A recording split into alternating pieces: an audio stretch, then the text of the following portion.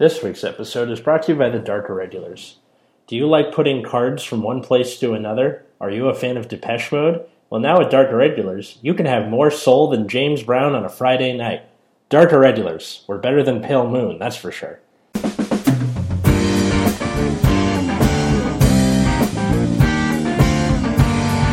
Hey everybody, welcome to Nexus at Night. I'm Atlas.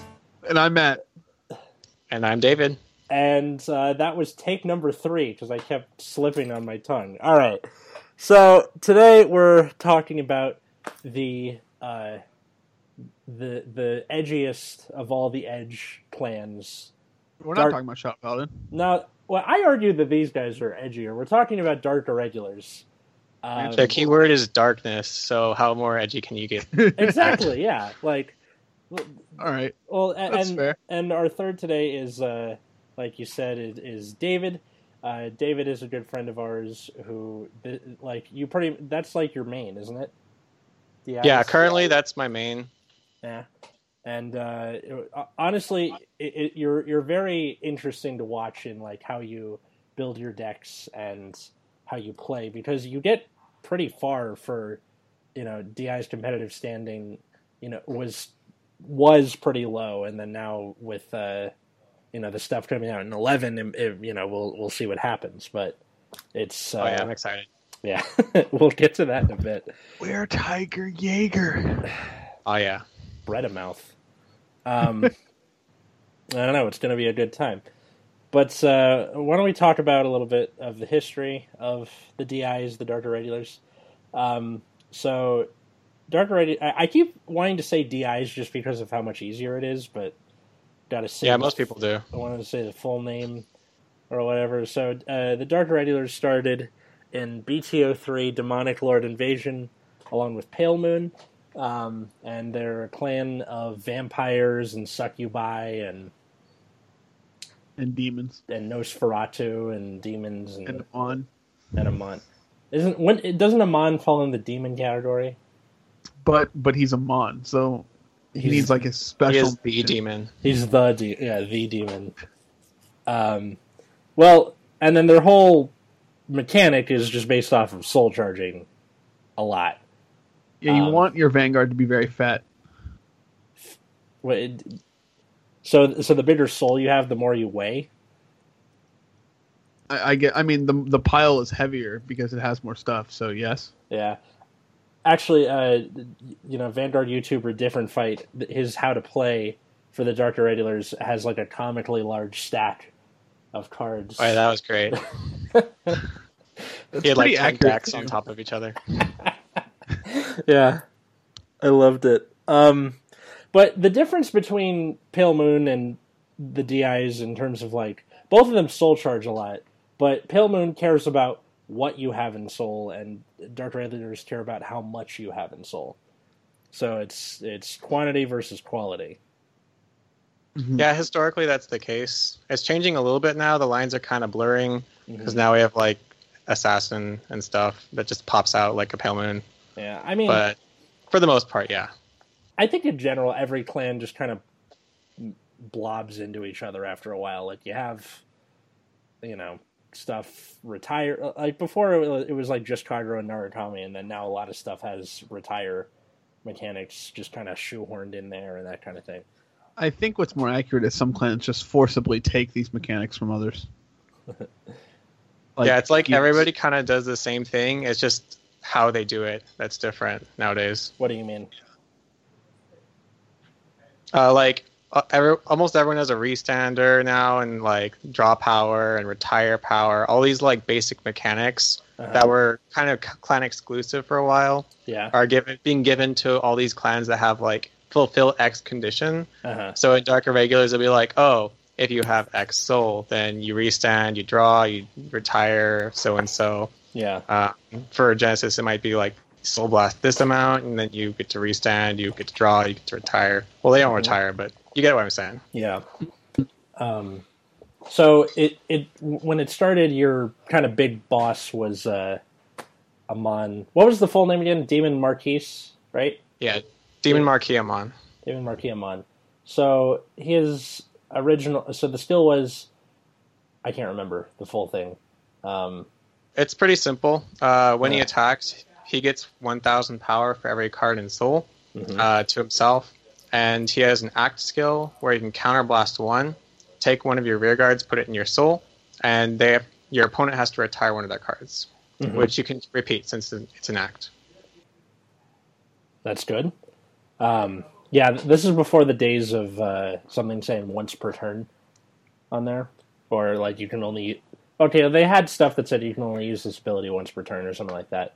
But, like, you know, as long as you could pay it, you could do it. Well, it wasn't, like, super great to just sit there and spam. Mm-hmm. I mean, this is a clan that has very few ways to kind of gain cards. So, like, for one trades, like, hurt you. Like, you're hoping that the size of your Vanguard will end up plussing you cards. Yeah. And then, as fun as it is to just counterblast 5, suck your whole field in, say get rid of your field, it's you don't usually want to repeat the act. But then my Vanguard gets bigger. I don't know. But the real fun thing to do is have Amon eat himself. How does that even work? Oh, like counterblast 1, shove in a rear guard Amon. Oh, gotcha. Let's see. So the next round of support was like 5? 5, yeah. 5 and 7. Well, 5 was not really support, but you got Hysteric Shirley out of the deal. That's something. Is that actually very important? Beelzebub. What was Beelzebub? I don't have a list. He's like this old terrible card that came out after Amon, but he was worse than Amon. Bummer. I don't know what this card does. Oh, this card sucks. Yeah. Pretend I read this card. I wanted my binder just for binder's sake. For binder's sake? Yeah. Gotta remind myself where I came from. But yeah, Hysteric Shirley, well, it was kind of awkward because draw triggers were a little awkward in Dark Regulars for a while anyway. Because people were like, oh, well, I'm soul charging a lot. I don't want to randomly deck out. And now we're back to the point where you just play draw triggers again. So Hysteric Shirley is great. Yeah. So Hysteric Shirley was draw trigger, you shove it in soul and then soul charge, right? Yeah. Yeah, it's great. Yeah. So this also allowed you to, get rid of, get more soul charges for minimal shield. Because often, losing a stand or a crit and doing that does hurt a little bit, depending. Well, and, triggering a draw, drawing a card, then using the draw for, an effect you want anyway is, desirable. Yeah, that's true. And now, especially, this draw is kind of a reasonable shield on its own. Mm-hmm. So that was really the only thing of note in GBT05. GBT05, people were much more interested in every other clan. What, in MLB and MLB Dote? Yeah. Was Palamedes in that set? Palamedes was set 3. I can't keep track of all this stuff. The only reason I remember is that set 3 had that broken glass triple R pattern. Oh, that's what the Tsukiyomi stuff was too. Exactly. Right? Yeah, I love that rarity pattern. But everyone misses that one. Yeah. So the next round of stuff was set 7, which I was not paying attention to because I was like, Great Nature, awesome. But Speaking of crappy rarity patterns, set 7. I liked set 7. But I hate the wavy thing. It looks dumb. Well, I thought it was stripes or whatever, and then and then the SP was this carbon fiber cross stitch looking thing. The SP was sweet. Yeah. So the triple R in this set for Dark Regulars was really broken for a second in English, and then not because they ratted it. It's Dark Lord of the Abyss. Limit Break 4 has an act: Counterblast 2, Soul Blast 2. This unit gains 1k for each Dark Irregulars in your soul. Period. What was it before? Well, what is missing from this statement? It doesn't happen until end of turn. So it just gains this power indefinitely. This has been errated. But when it first came out, people were like, dang, this card's broken. Yeah. And then it was not broken. Wow, I never noticed that. That's hilarious. It just seems like the only advantage it has over the old Amon was 11k base, right? Because otherwise it's the same effect. That, and you can repeat his effect, so you can do it. Yeah, and he soul charges himself as part of the skill. I mean, that's cool, I guess. But other than that, Amon's just generally better still, like at this point. Yeah. So that was fine, and then let's see. After that, you guys. Well, we can't forget the man Bladewing Reiji. Oh, was he in this set? Yes, he was. I forgot about that. He's a double R, and he has this really stupid thing that kind of defines a lot of the skills now. Where if you have 15 soul, he gets something, and his thing was +2 critical. It's not has an extra critical. It's 3 total critical. So that's correct. Yeah. The cool thing about this card back in the day is since everything was limit break, you could just get your opponent to 3 damage and just keep swinging for 3, never putting them at limit break. Oh, yeah, the common booster for this was this bike that gained +2k for each copy of it in soul. So you would call the bike, ride Reiji, choose the bike, put 3 bikes in soul, and then you'd have a 12k booster. Yeah. Demon Bike of the Witching Hour. So the other skill of Reiji that we didn't mention was when you rode him, you picked a rear guard, picked up to 3 copies of that card from the deck and put it into the soul. So this would repeat also with a later Bladewing that we'll get into when we get into the more modern era, but just this guy turned out to be interesting or set a precedent, because a lot of things turned into, instead of Amon where it was just, oh, you get power for stuff in soul, it turned into thresholds. So if you have 6 in soul, if you have 10 in soul, if you have 15 in soul, that kind of thing. So that's good, I guess. Then you had to wait, 5 sets or some bullshit? Let's see. Set 12. Set 12, Binding Force of the Black Rings. You get the tree, of all people. Yeah, this is actually where I jumped into Dark Irregulars back in the day with Amon Reverse. Favorite Dark Irregulars. Why?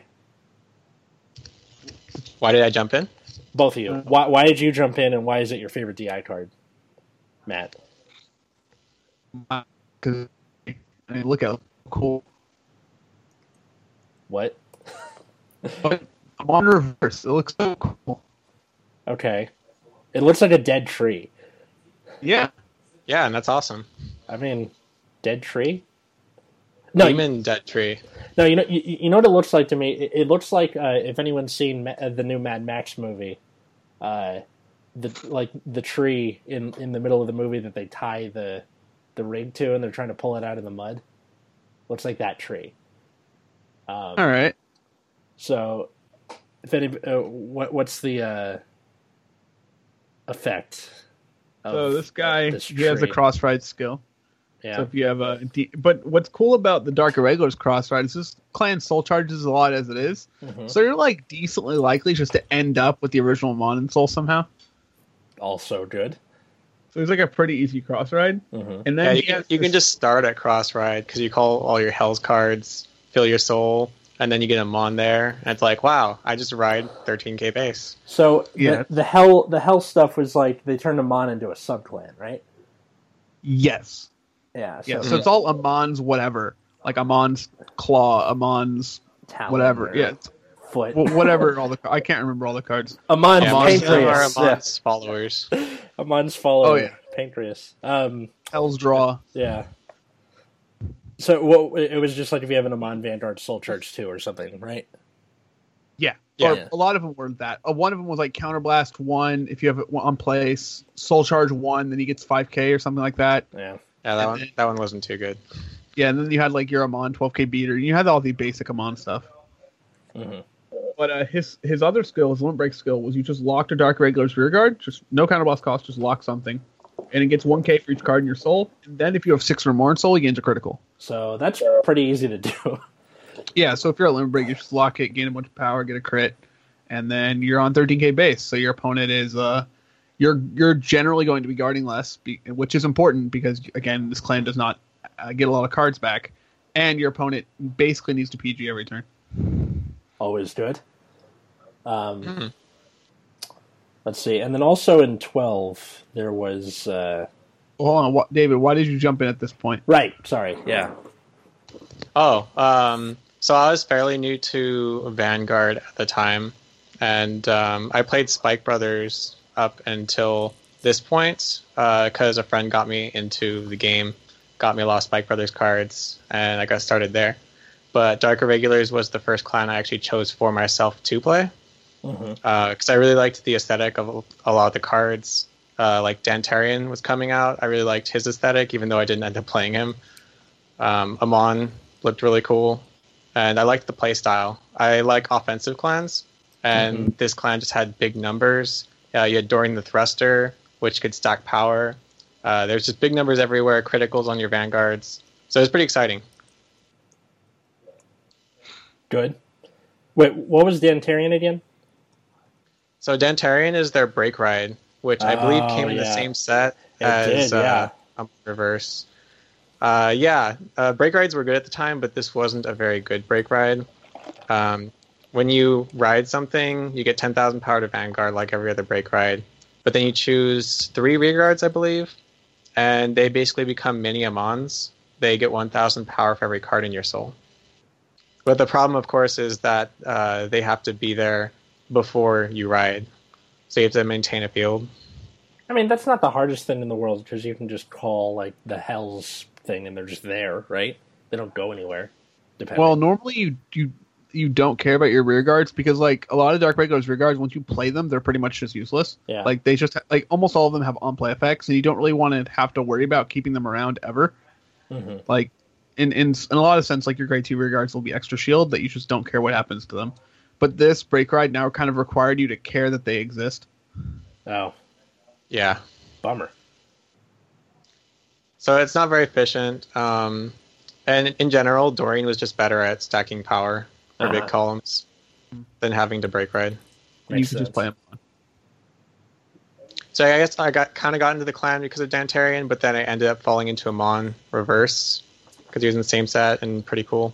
And it was overall the best deck at the time. Come for the gay vampire, stay for the tree. Basically.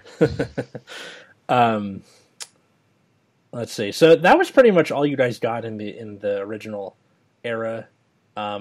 Aside from during, was that during like the promo Legion stuff? They gave you the Amon. Not yet. That was a couple sets later. Oh, okay. Dang. Yeah, you guys got nothing for the longest time. Yep. Yeah, back then Dark Irregulars weren't really competitive. I owned the deck, but I never really took it to tournaments. When set 12 like exactly first hit, you could get away with playing Amon, and then over time, everyone was. And then BT 13 hit and CBD existed, which was pretty annoying. Then even worse, Novell came out. Oh yeah, and then Novell just kind of turned the game on its head. Yep. Yeah. Shame. That was not a fun time. Let's see. So, cut to, however much longer later. It's 5 sets and some change. I know, more like 8 sets. GBT03, Sovereign Star Dragon. You finally start getting your G-era support. In the form of Shahrat Vampire. Yeah, you don't have that growl every time. No. So, I can't remember his full skill because I don't have the card in front of me, and the internet where I am is very slow. So, the original Shahrat Vampire has a pretty simple skill. When you stride on top of him, you counterblast 1, soul charge 2, and then he gains the skill of when he attacks. He gets, if you have 6 or more soul, then your opponent has to choose a card and retire it on their field. And then his GB2 skill is just simply, I believe it's 10 soul.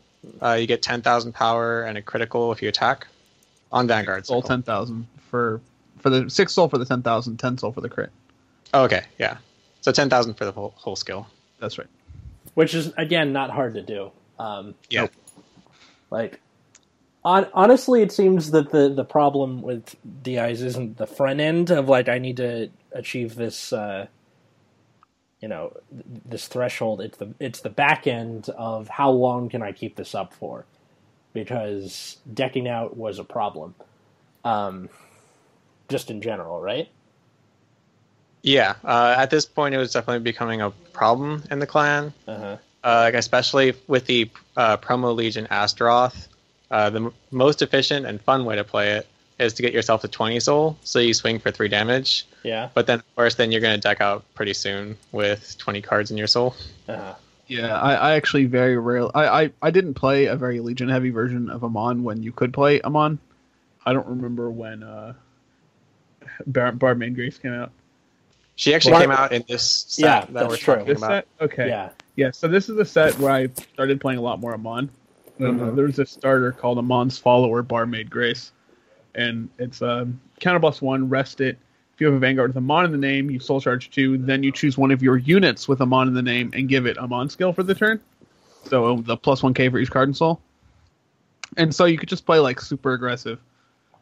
Like throw. And you also got the Limit Break Enabler, which is also Amon.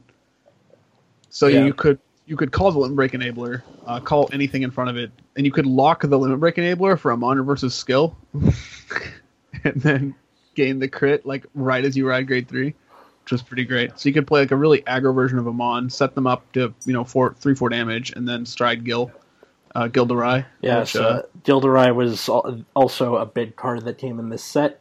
So he was. This was supposed to be your finisher stride, and what a finisher stride he was. He was one of our main units for a good long time, until just recently with the new set. So his skill is you flip him. I can't remember what gets assigned to what, but all I remember is there's 10k, a crit, and guard restrict involved. 6 soul, 10k, 10 soul, a crit, 15 soul guard. No grade 1s or higher. Okay. The crit is actually if you have 2 or more face up cards. You can use it. Oh, my bad. Very important thing. Yeah, I just assumed it was a GB2 skill like everything else, but it's not. But that's still very good. It dampened a little bit with G guards, because then you can go, all right, that's 31. I'm already almost there. Then just throw a couple zeros down, and you're mostly okay. What gave it another kind of burst of power, though, was in GVTO 7. You guys got another round of support and got Enigmatic Assassin. Oh boy! Yes, definitely. So, yeah. With Gilderay at the time, his numbers were very scary, and then the best way to boost him up was with Barmaid Grace, because in Amon you can choose your Vanguard because your heart card is Amon, and you'd hit really big numbers. But then now with Enigmatic Assassin, basically any archetype can do this because Enigmatic Assassin can pop out and boost for 20,000 power. Yeah, so Enigmatic was, and also this is where the keyword came out, darkness. So darkness is just, it's a state kind of like Hollow or Blaze or Engorge, where if a card was put into your soul this turn, you're just in darkness. I think it's more of like the player is in darkness, not a particular card, but very easy to do. So Enigmatic Assassin still was darkness at the beginning of an attack step, so a lot of people tend to mistake what this means. It means when something is about to declare an attack. So that means you can pull her out and boost with her because you haven't started attacking yet. You just go, I'm going to attack now, and then she's like, oh shit, I got you, and then comes out. Wasn't it, if it's 6 or more, you can do that, and she gets 5k, and then if you have 15 or more in soul after you do that, she gets another 10k? I believe the first one's 10 soul. Oh, it's 10, then 15. Yeah. Okay. Since it's not G-Break, 6 soul would be pretty crazy for rush decks. Yeah, plus, and also she's not a forerunner, so some people used her as your starter, so you could guarantee it in the soul and then pull it out later. But also this came around the time of Fighters Collection 2015 Winter, wherein they decided to make a lot of stuff into either subclans or archetypes, and decided to add 2 new cards to the Bladewing family, that being Bladewing Sullivan and Bladewing Tybalt. I can't believe we've reached a point where these like the most important, like among the like most important like 4 cards in the clan. Sullivan, Tybalt. Yeah. Enigmatic Assassin. What's the 4th one? Where Tiger Jaeger. Oh, yeah. Yeah, if you count the next set. We'll get there. We'll get there. And Blader Mouse. So I'd say 5. Yeah. Oh, okay, sure. Okay, so... Yeah. So Sullivan was another Bladewing card. He was an 11k that when you rode him, much like Reiji, you picked a rear guard and then grabbed copies of it from your deck and put it in your soul. So that meant that you could if you had Enigmatic Assassin there, you could go, oh cool, I'm putting 3 copies of her into the soul, so I can do stuff with that later. Or, Dimension Creeper, or, Bladewing Sykes, which came in GBT 07, stuff like that. But the other skill, and the more important skill, was that if you had 15 or more cards in soul, he got a skill that all of your guardians got plus 10k shield. So if someone attacks for 21k, I'm going to guard with this draw trigger. We're good. And then it goes to the drop zone. But it also got a skill that after you guarded, you would Soul Blast 2. You don't have to guard. You just lose it. Yeah. Just after any battle that you were in. You Soul Blasted 2. So this was unique for Dark Regulars because there was not really any Soul Blasting skills, were there? For a while. There was only one other card that Soul Blasted, and it's the terrible... it's like the Brutal Jack clone, where it's 11k grade 2. Uh-huh. But there's also still Vampire. Right, yeah. But that's the ultimate blast. Yeah. But yeah, the Fallen Angel Seraquiel or something like that. Mm-hmm. She had to Soul Blast 3 to get rid of her restraint skill. Yeah. I mean, that's not hard to do, but... That seems awful. Still. Yeah, because if you ride it and you don't have 3 soul, then... You're fucked. Rest in peace. Yeah. But yeah, so this was also paired with Bladewing Tybalt, which I'll let one of you guys explain, because apparently I'm bad at this. So Bladewing... Tybalt is a stride. You take your drop zone and just put it back, shuffle it back in. And then if you have 15, row gets 10k, and if you don't, you soul charge 5. But as previously, we had the situation where you would deck out with Dark Regulars, especially with the new Darkness keyword, where you want to continuously keep soul charging. Yeah. But now, so Dark Regulars is desperately looking for a way where they can just refresh their deck, put cards back in their deck so they don't deck out as fast. And this is just almost just about the best way to do it. Well, especially because Sullivan helps you build your drop zone the way you want to, where you're like, all right, I guard, then I'll Soul Blast these 2 crit triggers, and then I'll go into Tybalt next turn and shuffle them back in. Yeah, the 2 cards have insane synergy together. They were made together. It's its own engine, and it became the most prominent archetype for our clan. Yeah, and it's kind of funny that the other Bladewing grade 3s, including the one in set 7, which is Wings of Recurrence Bladewing Reiji, is just are just awful. But Sullivan's just so insane. Yeah. I suppose Reiji deserves his own description, the second Reiji. I know that... I mean, we said what it was. Not everybody knows every card. He deserves to have his effects read, even if it is terrible. So he was a triple R in GBT 07. I'm not sure why. And his skill was you Soul Blasted 15, which I think that's the first occurrence in the game where more than 10 was on a card for a Soul Blast cost. So when he attacked a Vanguard... Yeah. What? Yeah, I think that holds the record at the moment. So it's when he attacks a Vanguard, if you have a Bladewing Reiji in your soul, you may pay the cost. If you do, it gets plus 15k and 2 crit till end of battle. So it's doing what his predecessor did, except arguably worse, I guess. And then his skill is if he's in your soul, you counterblast 1 and choose 3 cards from your hand and discard them. At the end of the battle, that your grade 3 Vanguard with Bladewing and its card name, not named him, attacked. If the attack did not hit, you may pay the cost if you do ride this card as stand. So I hate that it said grade 3 Vanguard with Bladewing, because this would be hilarious with Bladewing Tybalt, but unfortunately... Or, just striding on any Bladewing? Yeah, pretty much. That would be nice. So what they want you to do is be on the original Bladewing Reiji and attack with, some giant boosting, right, for, 22-3 crit.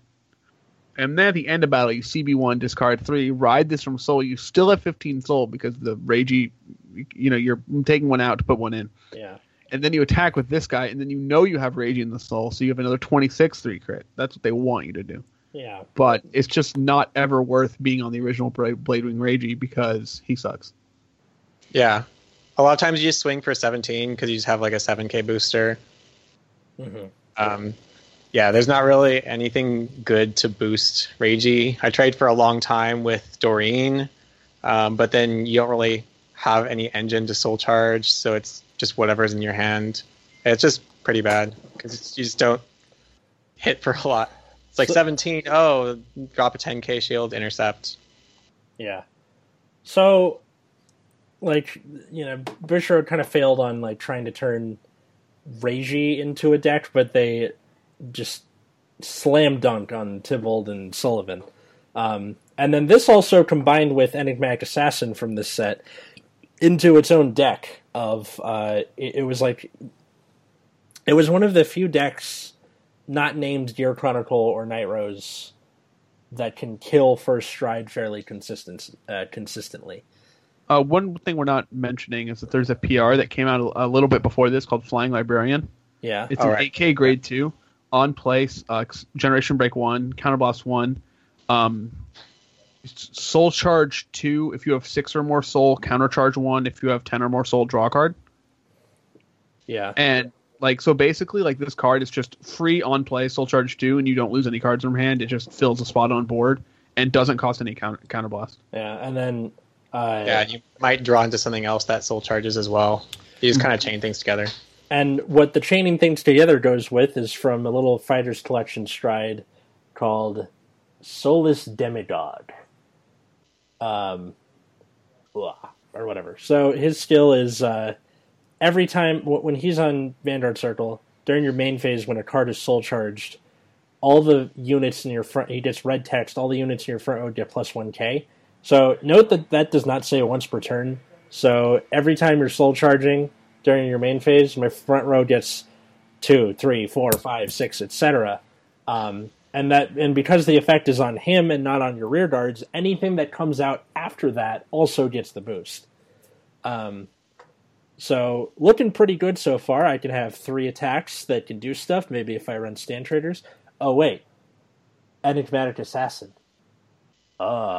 So... Yeah, I'm pretty sure this is not the way Bushiroad intended for us to use this card. 100% sure that's not that's not the way they intended. Okay, so I have this theory that there is a card designer who is getting increasingly more frustrated when the player base comes up with combos and deck ideas that is not what they Bushiroad intended us to do, and he's just should design better. Yeah, I call him Jenkins. So Jenkins is just motherfucker, you weren't supposed to Enigmatic Assassin with Demigod. Why? Sorry, Jenkins, you messed up again. What's kind of great about this whole deck too is you basically have infinite counterblast to mess with too. Mm-hmm. Which there was a stand trigger in set 3, and I know how much I said I hate stands, right? But this is one situation where I actually do like stands. It's called a Monochrome of Nightmare Land, and they attempted to do some Nightmare Land sub-archetype, but nobody actually cares. I think that was more an aesthetic thing than anything else. It just wasn't at the time Monochrome was released, it wasn't actually an archetype or sub-clan or whatever you want to call it. Right, but they tried to force it later. Yeah. Whatever. It's just, you put this thing on top of your deck. You shuffle your deck first. This is a very important part of the card. Soul charge 1, and then if you have 6 in soul, you countercharge 1, and if you have 10 or soul, you draw a card. So you just shove it back in your deck to soul charge 1, and it also countercharges and draw it. It also just countercharges, so it's just infinite counterblast. Yeah, everything refunds itself basically. Flying Librarian, the cat, that kind of thing.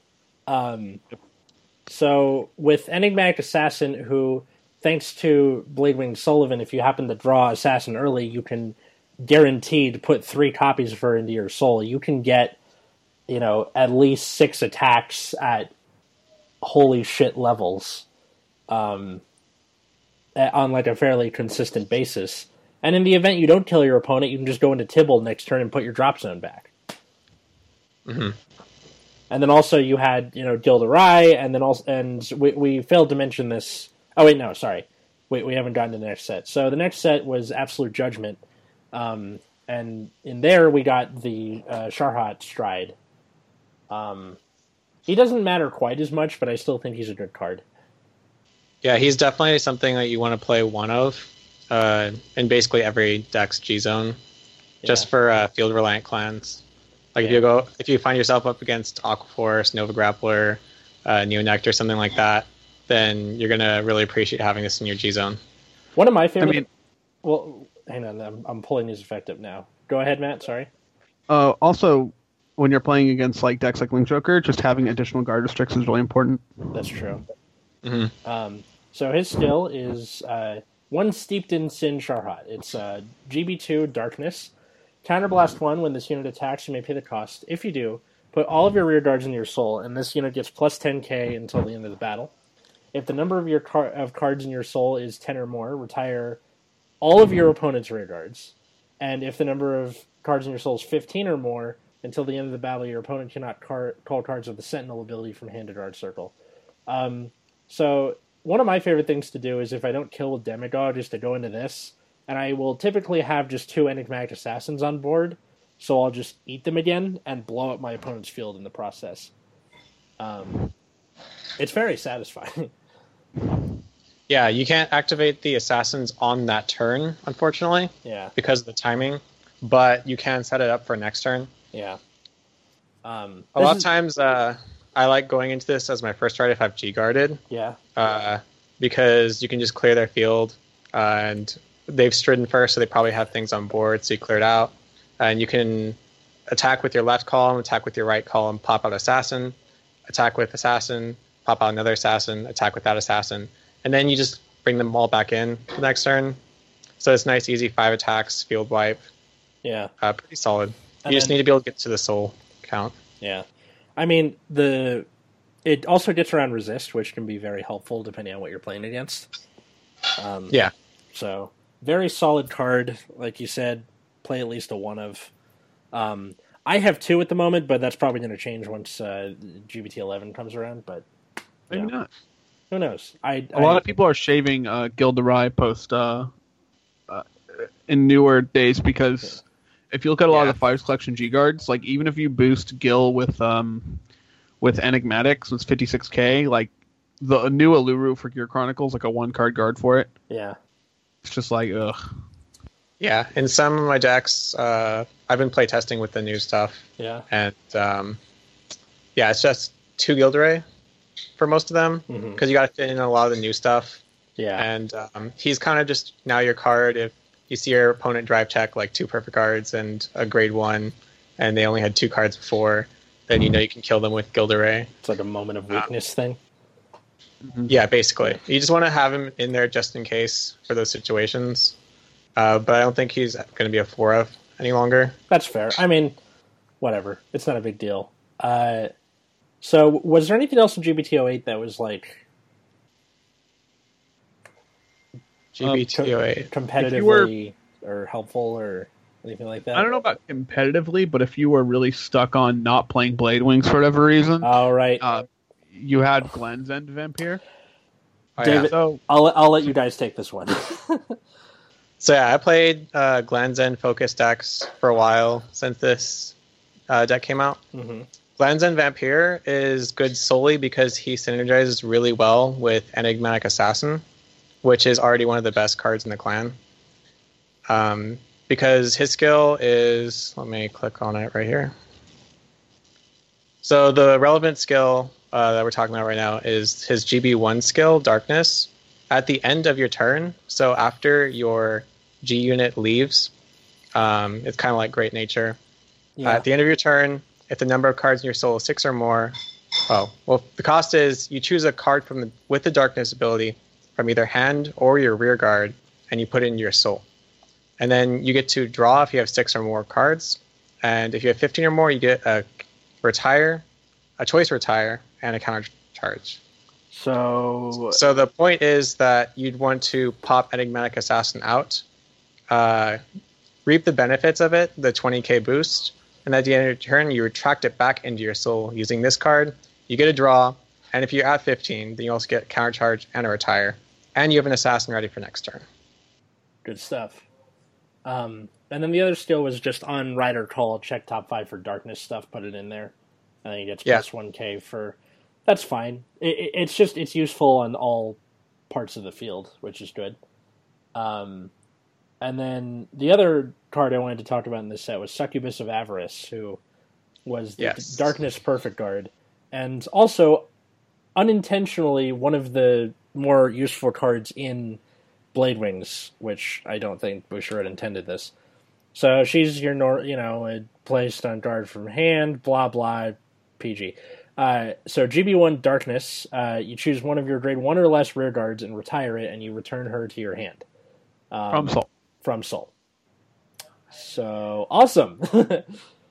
Yeah. So this is the perfect guard for Dark Irregulars at the moment. Yeah. I play it in every archetype. You don't even need the GPGs, because you have the Cat and Flying Librarian, and you just countercharge enough. There's no reason to play Flagbreaker or whatever his name is. One interesting thing about this, especially in a deck like Blade Wings, where you soul charge like almost your entire deck on your first stride turn, is that you no longer feel it it frees up grade 1 space where you didn't have it in like a lot of clans normally. Uh-huh. Because in a lot of decks you have to play 4 PGs just because you need to find them by first stride. And in Dark Irregulars with the heavy soul charging, you're very likely going to soul charge a PG somewhere along your first stride turn, which means you can cut down your PGs to like 2 or 3 rather than playing the full 4, which opens up extra utility grade 1 space where you really need it. I run her at 3, and it's working out great. So yeah. I ran 3 at the last California Regional. Yeah, there you go. I've seen some lists in Japan play as low as 2. Actually, I think I've seen as low as 1, but I would hesitate against that. Wow. In Blade Wing, I'd say you could go 2. In any other archetype, I'd say go at least 3. Understandable. Well, yeah, that's all the important stuff in 8. And then coming up, is it October 1st, I think, or September 1st for us? September 1st. September 1st. We get in GBT11 Demonic Advent, which we'll do the set review for this when it comes out, so I don't want to get too deep into it. But the important thing to talk about here is, in Japanese it says one who splits darkness bread a mouth, but I get the feeling that's going to, change. So, in the English dub of the anime, Anishi says Blader Mouse. Yeah. So, that makes sense. Probably it. That's German sounding, and it's got blade in there. MAUS at the end. Yeah. Okay, I'll give it to you. So he is a new restander, which DIs didn't have before. And one of you guys want to take it, or? Sure. Yeah, sure. Oh, go on. Okay, so Blader Mouse is GB2 Darkness, once per turn, of course. Counterblast 1, choose a face-down card from your G-Zone with the same, so you flip it up. And then when he attacks, you can pay the cost. If you have 10 or more cards in the soul, so you just need 10, you return all of your grade 0 cards from your soul to your rear guard to your deck, shuffle your deck, choose 2 of your rear guards, they get 5,000 power, and at the end of the battle, you stand it with drive -2. So you forgot one part of the cost of putting 2 cards from your hand into soul. Oh, yeah, I skipped that over. But yeah, that's important that you put them into your soul instead of discarding them. Yeah, because you can put triggers from your hand to your soul, which then go back in the deck. You can put a card called Weretiger Jaeger, which we'll get to in a second here. You can put... I don't know what else you would put in there, but just, it's good. Is this the new finisher, or... This is definitely the main focus of most decks. I would say right now. Maybe not Bladewing. It's more of just a finisher in Bladewing. Yeah. But in Sharot, Amon, even Land's End, if you're still playing that, then this is going to be your main go-to guy. Yeah. Doesn't this also synergize with the original Sharhat? Because then you get a retire twice because he attacks twice? Yeah. That's when they first released the original Sharot, I was kind of underwhelmed, but I was always hoping for a restander so you could double dip on his skill. And we finally do have that. It's a lot of counterblast, though. The new Sharot's overall better. Yeah, which, speaking of which, one who statters Sin, Sharhat, he's got a Rose this time, so good for him, I guess. He got into Botany. So when your G unit strides, you may soul charge 2, if you do, and the number of cards with the Darkness ability in your soul is 4 or more. Your opponent chooses one of his or her rear guards and retires it, so that shit's just free. Nice. Good stuff. Yeah. You just need to make sure you're playing enough Darkness cards, because in my testing, when I drop down in the Darkness cards, sometimes I don't have the 4 Darkness cards in soul. Because you'll ride 1, you'll ride 2, and so you have 2 soul, and then you soul charge 2 from this guy 4. So if you don't have any external soul charging before your first stride, they need to all be Darkness cards, or else you don't get to retire. How many Darkness cards do you think you would need to play minimum for this to be consistent, quote unquote? It depends on which cards you're playing. Like if you play Demonted Executioner, then you can call that early, get an extra Darkness card in the soul. Yeah. So it depends on like what early game soul charges you have. Yeah. You will never without early game soul charging, you will never be able to play enough cards with the Darkness ability because of triggers. Oh, true. So you need external soul charging. Okay, so Demented Executioner is just a good card in this build then.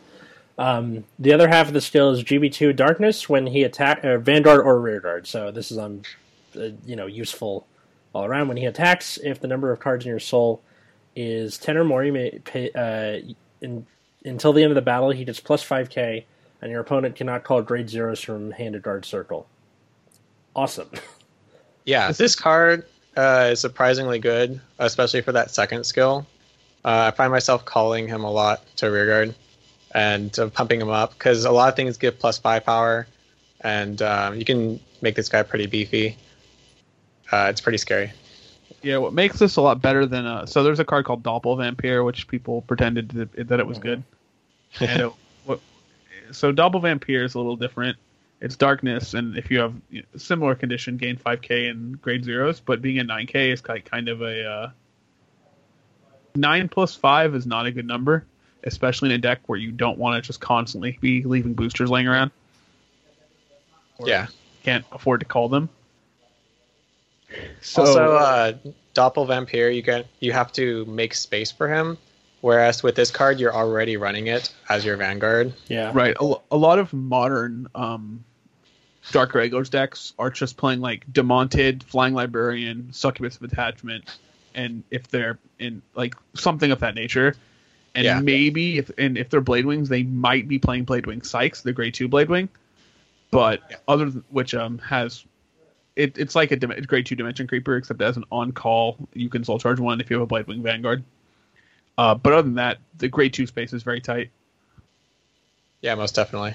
There's just not room for Doppelvampire when he doesn't like contribute to the soul charge or anything like that. Mm-hmm. It's very important that that a very high percentage of your cards soul charge. Makes sense. And then the last main thing to cover in this set would be Wear Tighter Jaeger, which that was a promo in Japan for a long time, and then we're just now getting it. I find it rather infuriating, but... Yeah.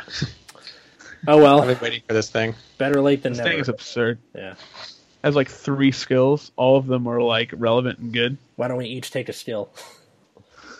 Sure. All right, so for the first one, you counterblast 1 during your turn. When this card is put into your soul due to the effect or cost of one of your cards, you may pay the cost. If you do, draw a card. So, like, if you put him into soul with Breadamouth or Bladermouse, Yeah, or, just ride Bladewing Sullivan and choose Wear Tiger Jaeger and just counterblast 3, draw 3. Yeah. Hope you have the cat laying around. Oh, I mean, probably. Yeah. And then he has another ability that when he's in Soul, he has a Darkness ability where you can counterblast 1, discard a card, and if the number of cards in your Soul is 6 or more, Soul Charge 1. Then if the number of cards in Soul is 10 or more, you just return it to hand. So you just pull it out of your Soul for whatever reason. And if that wasn't enough, while you're paying for the cost for Stride, if you have 2 or more cards, just 2 cards with a Darkness ability in your Soul, he gets to be a Stride fodder. So it's a Stride fodder that you can pull out of your Soul, and if it ends up in your Soul, you can just draw cards off of it. Jesus Christ, people. Like, if they just got rid of the first skill, people would still play it. You're like, alright, cool. It's another Stride fodder. This card has way too many abilities. Yeah, well, especially because you don't want to be on any other grade 3 besides Bladewing Sullivan. And then the problem with that comes from, well, I don't have enough grade 3s for Stride fodder. Now you do, because you have this and the original Stride fodder. Yep. Yeah, that's really important. Fan-freaking-tastic. A lot of Bladewing decks in Japan are pretty much capped at 5 grade 3s. They just play the 4 Sullivan and the 1 new Sharhat. Oh, okay. I didn't know they played the new Sharhat. I didn't know they tucked that in. Yeah. Yes. Not all of them play it, but I do see it in more often than not. Makes sense. But you just need to ride Sullivan. It's also searchable with the old Strike Fodder, so...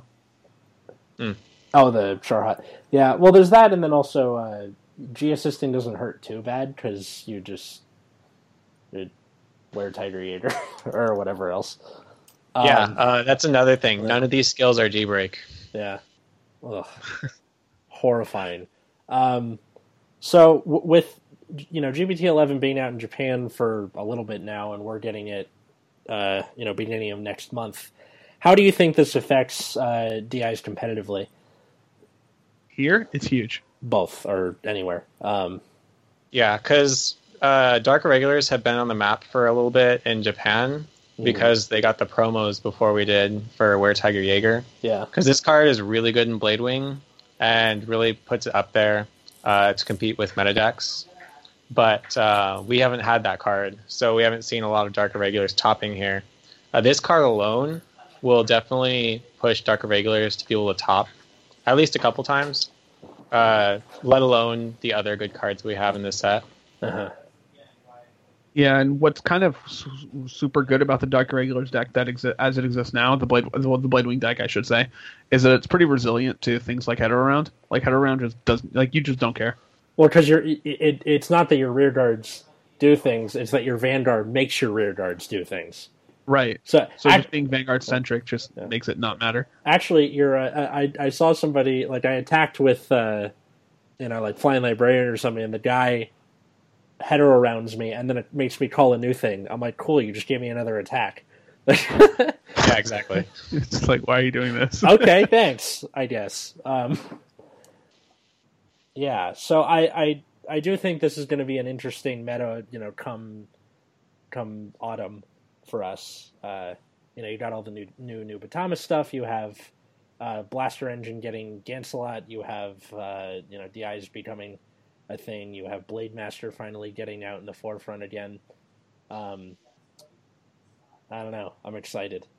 Yeah, this is easily going to be one of the top decks after Set 11. Like, what makes a lot of the decks so good is that they have, like, these very powerful first stride turns, and this deck has exactly that.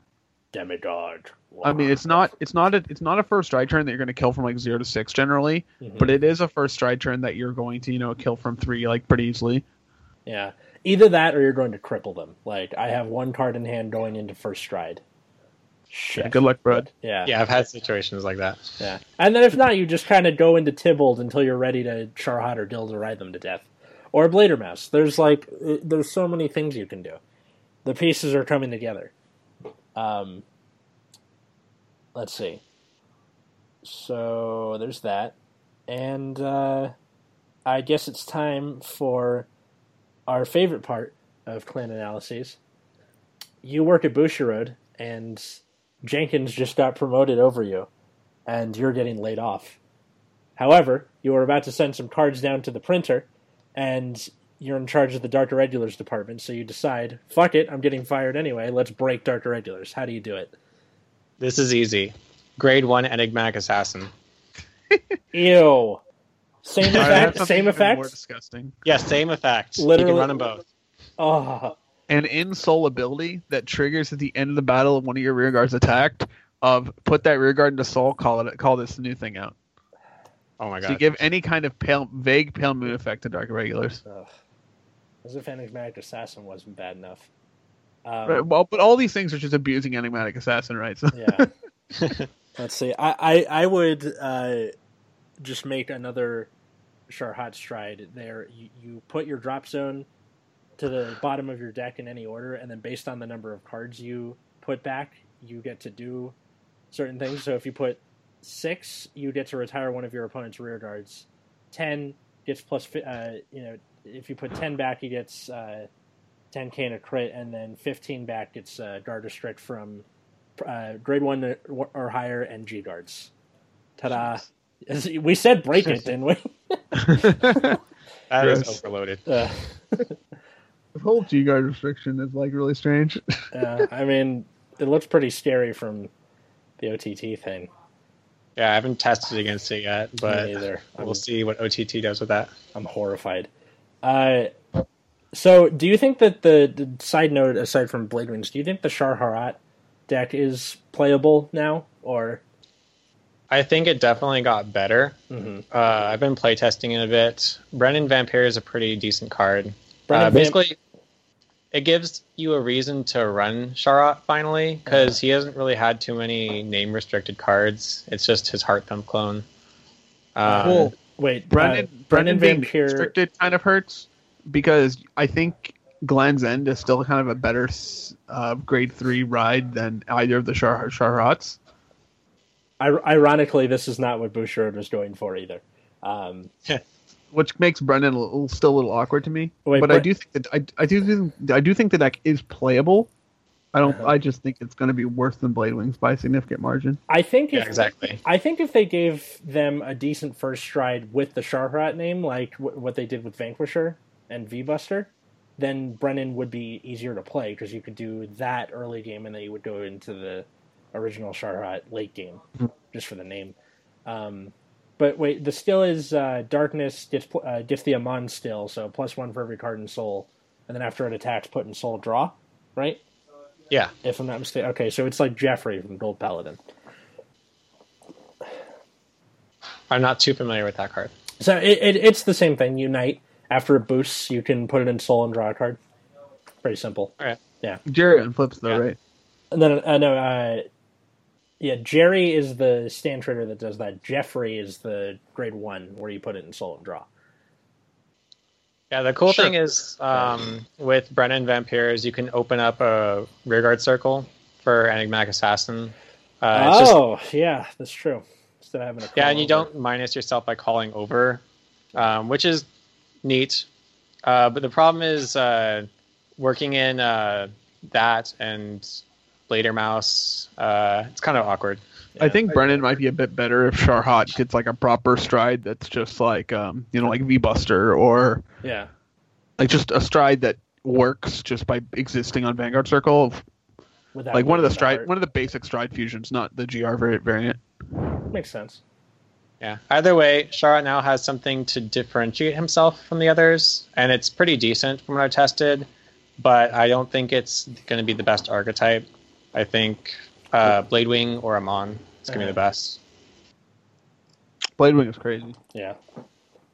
I would choose that one every time. Me too. I'm just happy that I made it for so cheap, and then now it's not that. The whole bet was that you'll actually get the Weretiger Jaeger, and it happened. What bet? Did I make a bet with someone about this? No. I mean, you went. You weren't sure we were going to get an English ever. Oh, right. Okay. So you were relying on the fact that we would get this card eventually, and we did. So good stuff. I think I wrote a letter to Bushiroad at some point, like, "Dear Bushiroad, please put this in English." Along with many other complaints I put in there, but what's cool is they put it in the SP pack for Dark Irregulars. So. Yeah, I mean that's nice. I'm not going to go find that. I already got the Great Nature SP pack. I don't need to do anything else. But Yeah. Anything else to say about the edgelords in the darkness? No, Clan's cool. Yeah. If you want a silly first stride deck that's just super hilarious, yeah, you should definitely play Blade Wings. Or if you can find an old box of Fighters Collection 2015 Winter, you can probably make it for pretty cheap. Because everything, aside from Sullivan and Tybalt, it's like the rest of the deck is fairly cheap, isn't it? For the most part, Gilderay got reprinted. Yeah, so Raid 4 Sharhat's kind of expensive. Yeah, but like you can but you can get away with one. Like that's. Yeah. I don't know. I was just saying, like, it is something to consider. Mm-hmm. But yeah, I don't even know what Tybalt's at. I don't even want to know. I think he's like 15. Let's find out. Buyouts galore. But yeah, I'm sure that happened. Sullivan is like annoyingly close to $10 when he shouldn't be. Yeah, for a Fighters Collection double rare. Yeah, Fighters Collection double rare. That is the worst. Yeah, he's anywhere between $15 and $17, Tybalt. So what a shame. So before he gets bought out by random people, you should jump on that. I mean, I think that already happened, like the initial hype. Oh, okay. I don't know. Okay, Sullivan isn't bad. He's like anywhere between $1 and $3. Good. That went back down. All right. I remember it jumped up for a bit. Yeah, it was like $10 for a while. I was like, what the hell? Yeah. Well, either way, I highly recommend you get into this. David, it was a pleasure having you on. We will definitely have you on in the future. Thanks for coming. And yeah, it was fun. Yeah. Well, until next time, I was Atlas. And I'm Matt. And I'm David. And have a good one, everyone.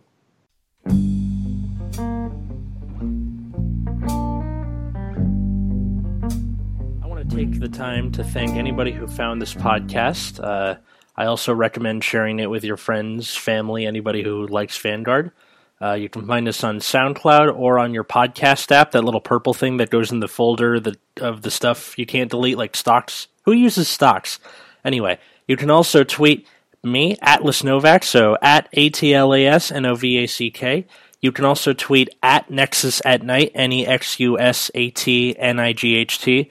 Or you can tweet the Nexus Core YouTube channel, so at NEXUSCORPS. Be sure to check out that YouTube channel. We have, card fights and deck profiles and all that good stuff.